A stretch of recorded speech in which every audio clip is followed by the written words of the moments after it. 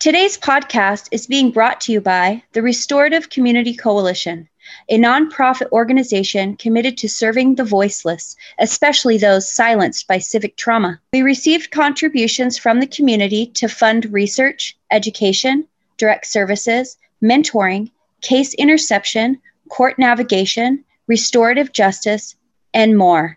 Beyond our operating costs, our long-term capital goal is to build the Restore a Life Center, a hub for housing, employment, education, life skills recovery, including a farm for sustainable living.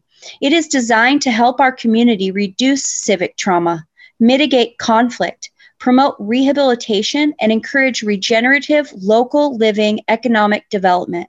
Please donate at therestorativecommunity.org.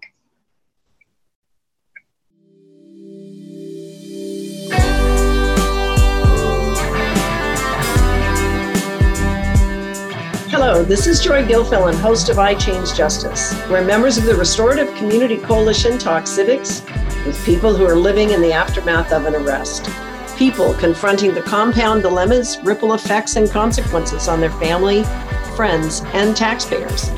Listeners' discretion is advised, for this information can be disturbing and can trigger an emotional reaction.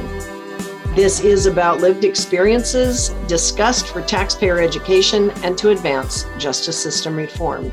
It is not to be used for legal advice.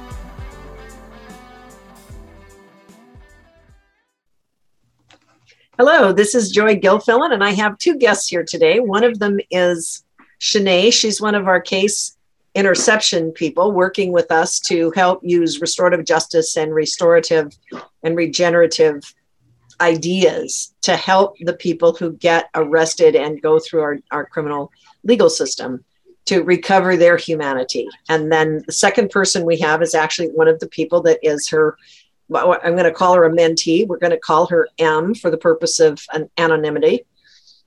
But we're going to talk today about what are the consequences, the hidden consequences that happen to people who make a mistake, get convicted, go through the criminal justice system, or what we now call the criminal legal system.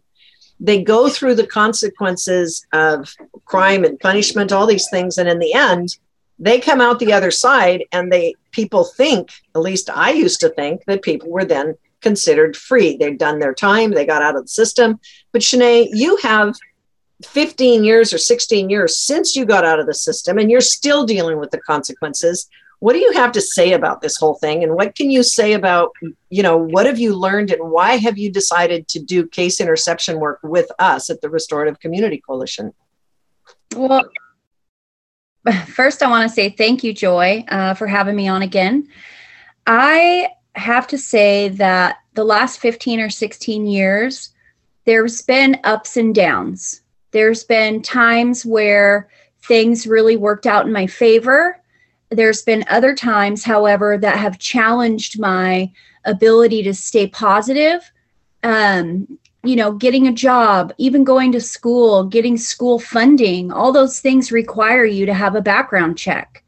When I first got out of prison, I had never had a driver's license, and I was required by law to start paying back the fines or collections that I had accrued because of driving on suspended. In fact, that was something I wanted to bring up, is that I had driving on suspended charges, even though I'd never had a driver's license before. Because no. Now this is bizarre. So you're saying that you didn't have a driver's license.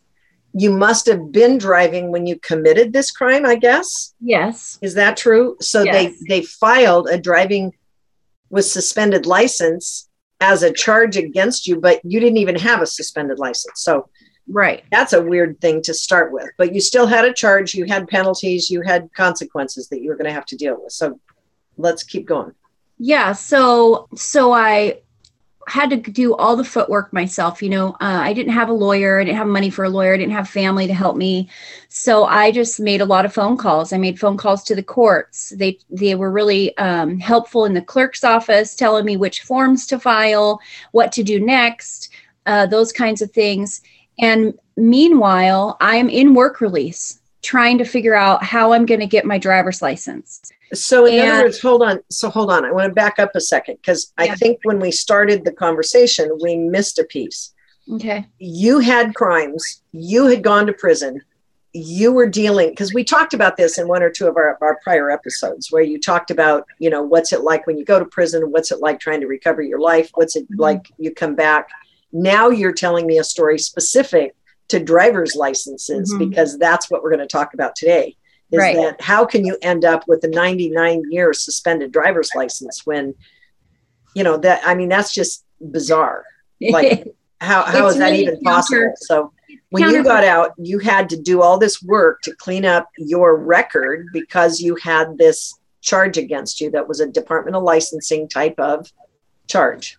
So start there. What were the penalties and issues that you were facing, and what did you have to do to clean it up? I had, it started with driving without a license charges, and without insurance, obviously, because I didn't have a license. And I don't know how many of those I had. And then it turned into driving while license suspended. And those were multiples as well. So how old were you when you were doing this stuff? Between the ages of 16 and 24. Okay. So you're not really an adult, but you're acting like one. No, yeah, I was homeless, living with friends, selling pot, doing what kids that don't know anything else and don't do, So I contacted the courts to find out what it would take for me to get my driver's license. And they told me that I needed to petition the court for something called adjudication. So what that means is that I needed to petition the court to have my fines taken out of collections before I could qualify to get my license, quote, released, in order to actually go through the process of getting licensed, the testing and all that stuff. So you're dealing with two different systems. You're dealing with the legal system, which is a court system, which is in control of your fines and fees and penalties and what you were having to do to get back on the street as an adult, having done your time, right? That's one issue. But related to that is the fact that the Department of Licensing controls licensing. So now you're dealing with a bureaucracy, which has a separate system. Right. So what you're saying is that once you got out of prison, you're trying to recover your life. You had to go petition the court just to start the process of getting a license somewhere down the road. Right. Is that correct? Okay. Correct. And part of that is also carrying what's called high-risk insurance. So prior to taking my driving test, I also had to go, after I got my fines released from collections and made a payment arrangement, which started at $150, then I could make payments for $50 a month while I was working with the Department of Licensing to do the testing. But prior to that, I had to go to an insurance company and I had to pay for high-risk insurance. And I thought that was kind of backwards because I don't even have a license yet. How does that work? It was really confusing, but I did what they told me to do, which made no sense to me. And it all kind of fell together. However, it was completely backwards in my mind. I felt like, yes, I needed to pay these fines and all that stuff, but I also knew that I'm going to have a job, which meant I have to drive somewhere. So the time and work release actually gave me that ability to pay, because I wasn't working very far away from the work release, so I could potentially walk to work for now. So I started paying on the fines. And then once I got that done and got the letter from the court that actually said that I was in a payment arrangement and that my license had been released to Department of Licensing, then I take that letter to Department of Licensing, which then gave them permission, quote, to allow me to do the testing. And so then I started doing the written testing. And So hold on a second. So the hold on your ability to apply to get a license and to go through the adjudication at the licensing department was released by the courts because they had arranged, they'd gotten the financial issues out of the way. So that was your first barrier. financial rules and regulations regarding collections and the court system and the whatever jurisdiction was in charge. So you had to deal with that to release the hold, which could allow the Department of Licensing to work with you. But once you got to the Department of Licensing, then there was a requirement for driver's insurance or for SRI insurance or some kind of insurance, high risk insurance of some kind. SR22. SR22, high risk insurance. Even though you still had never had a license and you still didn't have a license, then you had to pay for the insurance in advance so that then you could go in and see if you could even get your license. Is that? That's like convoluted. Yeah. But that's what your experience, your real world experience was. Yes. Yes. So how long did it take you from the time that you were released? Okay, so you were 15, 16, 17, a young teenager doing stupid stuff in the beginning. You go to prison, you serve your time, you got out. Now you're going through this process just to try to become a licensed driver as an adult. From the time that you started that process to the time you finally got your license, how much time elapsed? And do you have a sense of how many dozens or hundreds or thousands of hours you may have had to spend and how much money it cost you to go through that process? Do you have even any recollection of that? I would say it took about 120 days. Took about, resources, probably upwards of $1,000 to $2,000. And as far as time consuming, oh gosh, in 120 days, it was probably 300 hours or more of me calling, going, filing, and this is walking and riding the bus, trying to get it all done, And you're working with their hours and their timelines. So you got it done over a 3 to 4 month period. But the amount of time and effort that it took, because there was no trailblazer, there was no one who gave you a sheet that says, this is what you do. You had to actually sleuth it out, figure it out.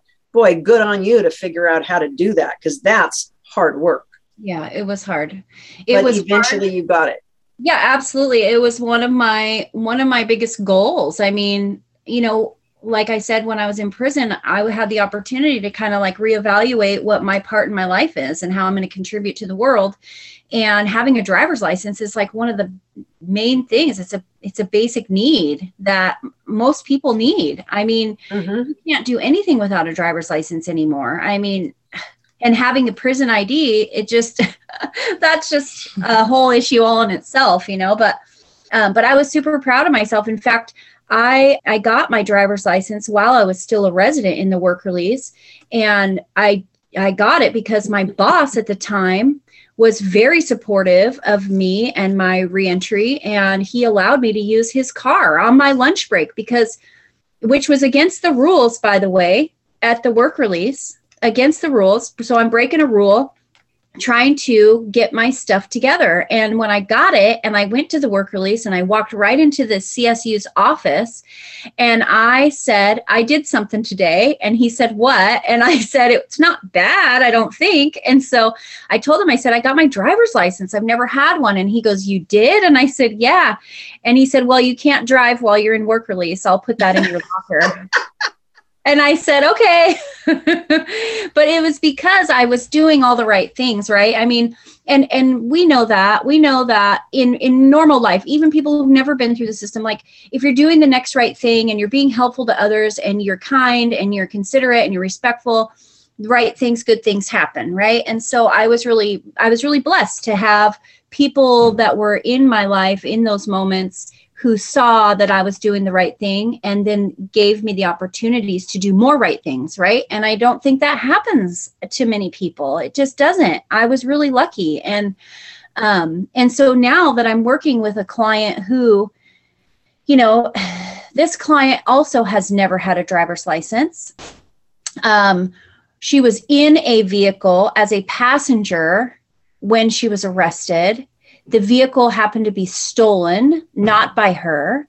Her crimes are, some of them are driving without a license, just like me. She's never had one, but she keeps getting these driving without a licenses. And yet they have sentenced her to no driver's license for 99 years. Not 99 years. She's not allowed to get a driver's license. And that, I looked it up. You better believe I looked up the law on that. And that is actually, there is a statement in Washington RCW codes that says that that is not a typical consequence. That's not typical. It's non-typical.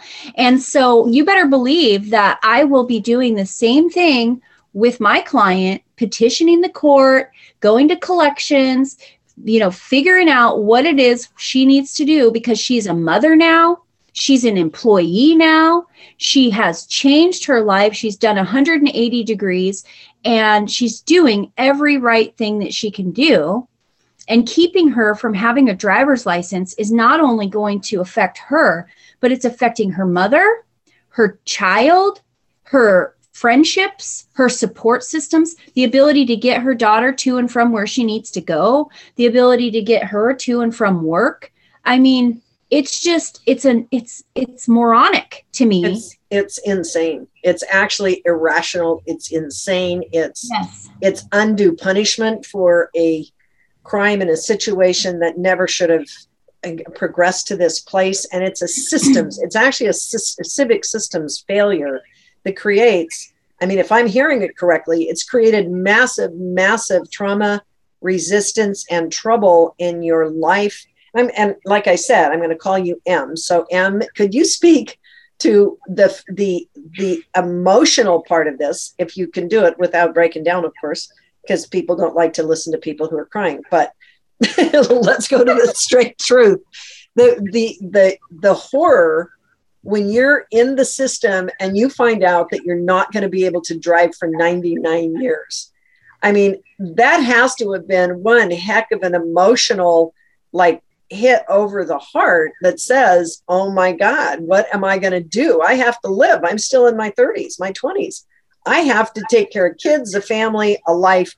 How in the world am I going to do that? Talk about that. And then what it may have felt like, so that I can get you out of the misery part of it as fast as possible, into finding out that you have a case navigator, a case interception person who's going to help you deal with the legalities of all that. What's that like? And what were some of the thoughts that had gone through your head over the past while that you've been working with one of our mentors?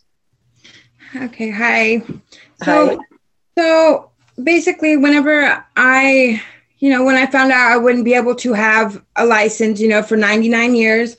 So on top of that, I was like, how, I'm already not able to have my license. So then when I found out I wouldn't be able to have it for that long, I definitely, it definitely broke my heart. Because, that was something that I was really excited to be able to get, the milestones, being able to get my license. I wasn't able to get that. And then, I don't know. The extreme, just know that I really appreciate your willingness to come on here and open your heart a little bit, because the point of this is simply to say to the people out here, our audience that has no idea what's happening inside the criminal justice system, and the criminal legal complications, and they have no idea of what the human cost to people is, and the emotional trauma that you've experienced. So if you can't talk about the actual despair, the feelings of despair and, hopelessness, talk about, how did you get through it and what it feels like now, or what were the things that you had to think about when you realized that your mom's going to have to drive you everywhere. You're going to be codependent on public transportation. You're going to have to deal with all this stuff. Just share any of that you want. Okay. Well, so basically I did have to rely on my mom, and, it was a little, it's really upsetting because, like you guys said before, I just had a baby girl, and, how am I supposed to be able to bring her to the doctor? And, I just got hired the other day. How am I supposed to be able to get myself to and from work without having to rely on, my mom or, whoever has to bring me and pick me up. Like, and it's really upsetting because that's definitely something that I would like to be able to do myself. Like I'm starting a new journey, a new chapter in my life. And I feel like, I'm grown. I should be able to, I'm starting over with everything. So I should be able to, drive myself around, drive my baby around, bring her to the doctor, childcare, be able to go to the grocery store and stuff. Like I didn't do anything to, like, while driving. If I did, if I was driving, I never caused no wrecks. I never hurt nobody. I was never like under the influence. I was never drunk. I never did anything so bad to deserve to not be able to drive or get my license for 99 years. I think so the extremity, this is like a commercial. I'm sorry. I said, yeah, that's what I was saying. I think that, that is way too much. It's way extreme, to be punished like that when I didn't even do anything bad, to get, so I think you didn't do a crime that was commensurate or equal to the punishment that is being inflicted. Yes. And this is like an economic, it's financial bondage. It's an economic life sentence of sorts that stops you from being able to move forward, that stops you from being able to care for others, that stops you from being able to move or take your family or anybody else up the economic ladder. So it's actually contraindicated. I mean, it's not even logical. So in the middle of this, I'll bet you went into self-blaming and self-shaming and into a cycle of beating yourself up that how could I possibly have done this? And then there's one side of your brain that's talking about that. How could I have been so stupid that I got myself in this case? I must have been a bad person. But the other side of your mind is going, but this isn't even rational. This isn't even logical. What in the world can I do? Am I putting words in your mouth, or is that sort of that's that's exactly what's going on. You must have felt somewhat crazy.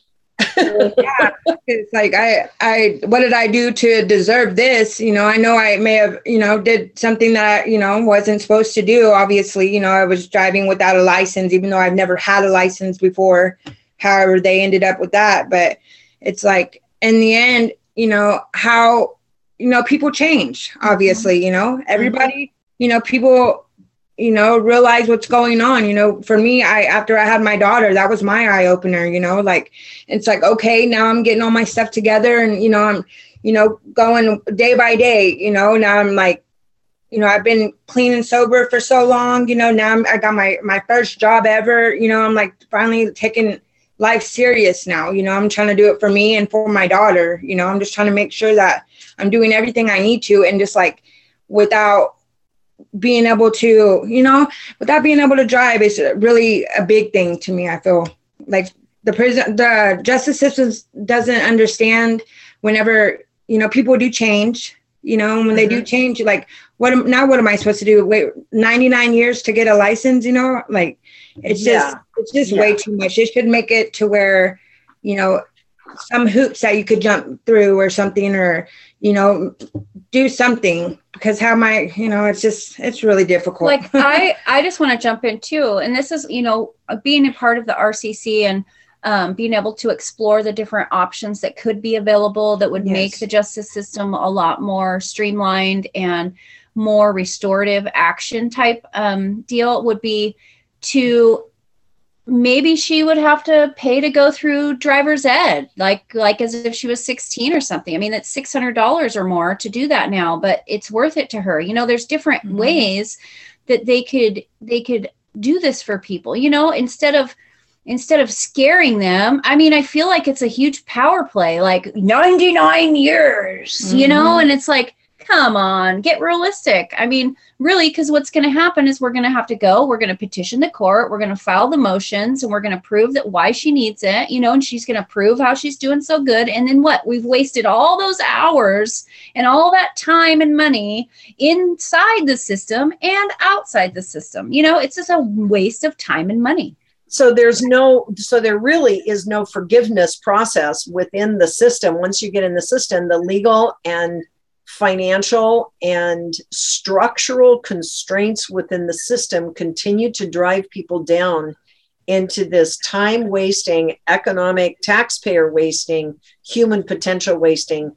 It's almost like a death and punishment. It's not just crime and punishment, it's death and punishment spiral that you cannot get out of, and you can't break through without help. And since most people, now this is fascinating for me, Chene, to actually have you be a person who's volunteering with the Restorative Community Coalition to help people who have been through some of these circumstances. Now, how many times do you actually have a case manager, interceptor, mentor type person who actually had to go through this?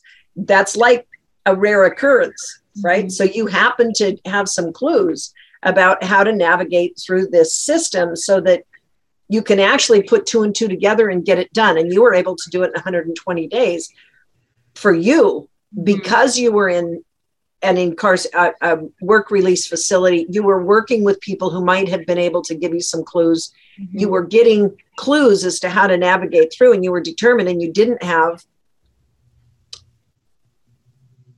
already done enough to know you were getting out, right? So you were willing. But now we have a new person. She's got a young child. She's trying to recover. She doesn't have the knowledge, the wisdom, or the experience that you had, even by a person going through it, to have to figure out how to get out. You're here, you're helping. What are the kinds of things, Chene, that you're having to do now that you've been able to save time to help your client get through this process? I'm doing all kinds of different things. I have to say that, like, doing case management with RCC as a quote independent contractor / volunteer, it gives me a little more freedom than my typical case management positions that I've had in the past with nonprofits. It gives me the ability to utilize my time as I see fit, and then also tailor my time with my clients to their specific needs in a chronological way. So depending on where they're at right now, like what we always say with RCC, we meet the people where they're at, right? I've worked in other nonprofits where you have all these like goal setting, right? We're going to set some goals. So we write it on a piece of paper and then we give it to our client, and then we don't see them for 2 weeks or talk to them. And that is not going to work for clients who are coming out of jails, prisons, and institutions, because they need a daily check-in. Sometimes when we first met, we checked in a lot. We were checking in daily, sometimes every other day. We were seeing each other in person. And those are things to build a relationship with a client. That's another huge thing. Trust. I mean, those of us who have gone through the system, we obviously have trust issues with not only superiors, but also with peers. And so building that camaraderie and finding our likenesses with each other, the first month or two was us getting to know each other, getting to know our stories, then we're building that trust with each other. And then like sharing openly. I've never had a case management job where I was able to share my story openly. It was always like, you need to have boundaries. You need to have professional boundaries. Well, I am a professional, but look at my client. I mean, this is an example of what it's like when you kind of drop a little bit of the boundaries, you get real with people. You don't act like you're superior. You don't act like you don't know what they're talking about because you can't speak up about your own personal life. This is where I enjoy doing this stuff, because my story can help save someone's life. So you do have the emotional experience and the wisdom, because you've been there, done that already. Absolutely. And I do all kinds of things with her. Like, if I don't see her in person, we text back and forth. Mm-hmm. We send emails. If she gets some information from a service provider that she's working with in the community, she has questions about it, she will literally email me what was sent to her, ask me what I think about it. I'll text her. It's like having a best friend. It's like having somebody that you always tell everything to, and you get feedback from, you hold accountable. And I also, when I'm working with clients, I'm not perfect either. And I tell my clients, like, I don't have a perfect life. I'm going to mess up too, but you're allowed to hold me accountable as well. If I don't answer my text or if I don't show up to something, I expect you to hold me accountable and say, hey, what's going on with you? How come you're ignoring me? Whatever it may be, you know what I mean? Sure. That's important. And that is what builds trust between ex-convicts, is being able to hold each other accountable. And then we have more respect for each other. You know, we have respect for our choices, and then we're going to respect ourselves more. Then we're going to respect the process more. I mean, you can't get out of prison having all these trust issues, walk into a service provider, and then they give you all these assignments to do. And you don't know anything about the person who's telling you to do what you need to do. You don't even know if those assignments or goals are going to work for you, because you don't even know if they worked for the person who gave them to you, right? And that's kind of the key. Did you do these? Did this work for you? Because I'm not going to go run around doing busy work when I already know it's not going to work for my client, right? If I know, yeah, go ahead. So I just heard something real interesting, and that is that, you know, you can't get out of prison and know how to negotiate in the new world. But, you know, I want to talk about this because I had another client that we worked with quite a long time ago. And he said to me, he'd been in like 22 prisons in 25 years or something. I mean, it was insane. And he said, it's after you get out of prison is when the work starts, because, and he said, people who don't want to get out of prison, they don't get out of prison. Trust me, they just stay there because it's easier. So the work is getting out of prison. But as you were talking, I just heard the thought that when you get out of the concrete prison, that's one step. Then you go into this societal imprisonment, the societal prison and the psychological prisons and the emotional prisons. And then the legal prisons and the financial prisons, each one of is a different kind of a prison experience where you're bound in by the rules, the regulations, or the customs of the context of that particular environment. And so really what you've been doing with your client here, Chene, is you've been helping to negotiate through these different square boxes that have you entrained in these prison-like conditions. And you're trying to, it's like a maze. It's like going out into a corn maze that's got 3 dimensions on it, you know, and you're trying to navigate through it to help the person to humanely and decently be able to navigate so you can reclaim your life. Yep, it is. It's overwhelming, you know, I mean, like I said, my life's not perfect. Just last night, I was thinking, gosh, I'm just exhausted from all the daily life activities. I mean, all the expectations and the tasks that need to be completed on a daily basis are really tiring. And I have gained a lot of perspective on, it's funny because just a real quick side note, I've gained so much perspective being a mom and a wife and a PTA member and, you know, running my own business and volunteering, of how it must have been like for all those moms that lived in my neighborhood when I was a kid, and all of us kids would come barging in their house and eat all their snacks and all this stuff.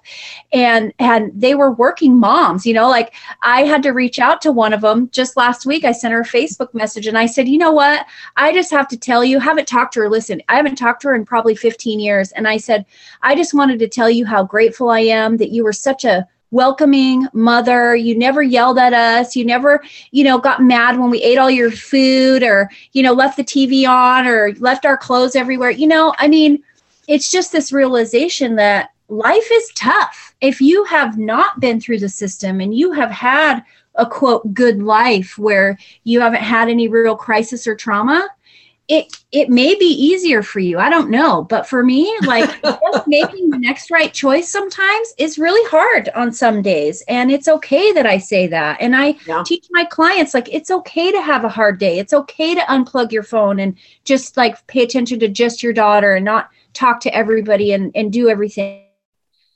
So, Em, I have a question for you to take it back. Now that you've listened to this first 30 or 40 minutes here of conversation, and we've talked about the hurt that came in the beginning and the despair and the difficulty, as Chene has been working with you to walk you through these things. It is hard. Right. But I mean, that's from your perspective, but M, specifically the client here, the person that she's working with, how is this for you coming through this? What is happening to you emotionally?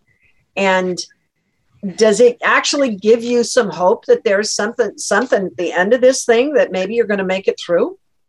Working with Chene, it did take a couple months to get to know each other, figure each other out. We ended up, being able to be comfortable with each other because, just like she was saying, I personally don't like when I'm working with somebody who's supposed to, who's helping me, and they act superior or act like, it doesn't make me feel comfortable. I like how, Chene, was herself, and her, her being able to tell her story, like a lot of things, we had a lot in common, and I felt like I was able to look up to Chene because not only was she super smart at a lot of things, she did have a lot of knowledge and a lot of wisdom, like with navigating through the justice system, and it definitely made me feel a lot better because I don't know, like all the stuff that she knows, I definitely don't know. And by being around her, I'm learning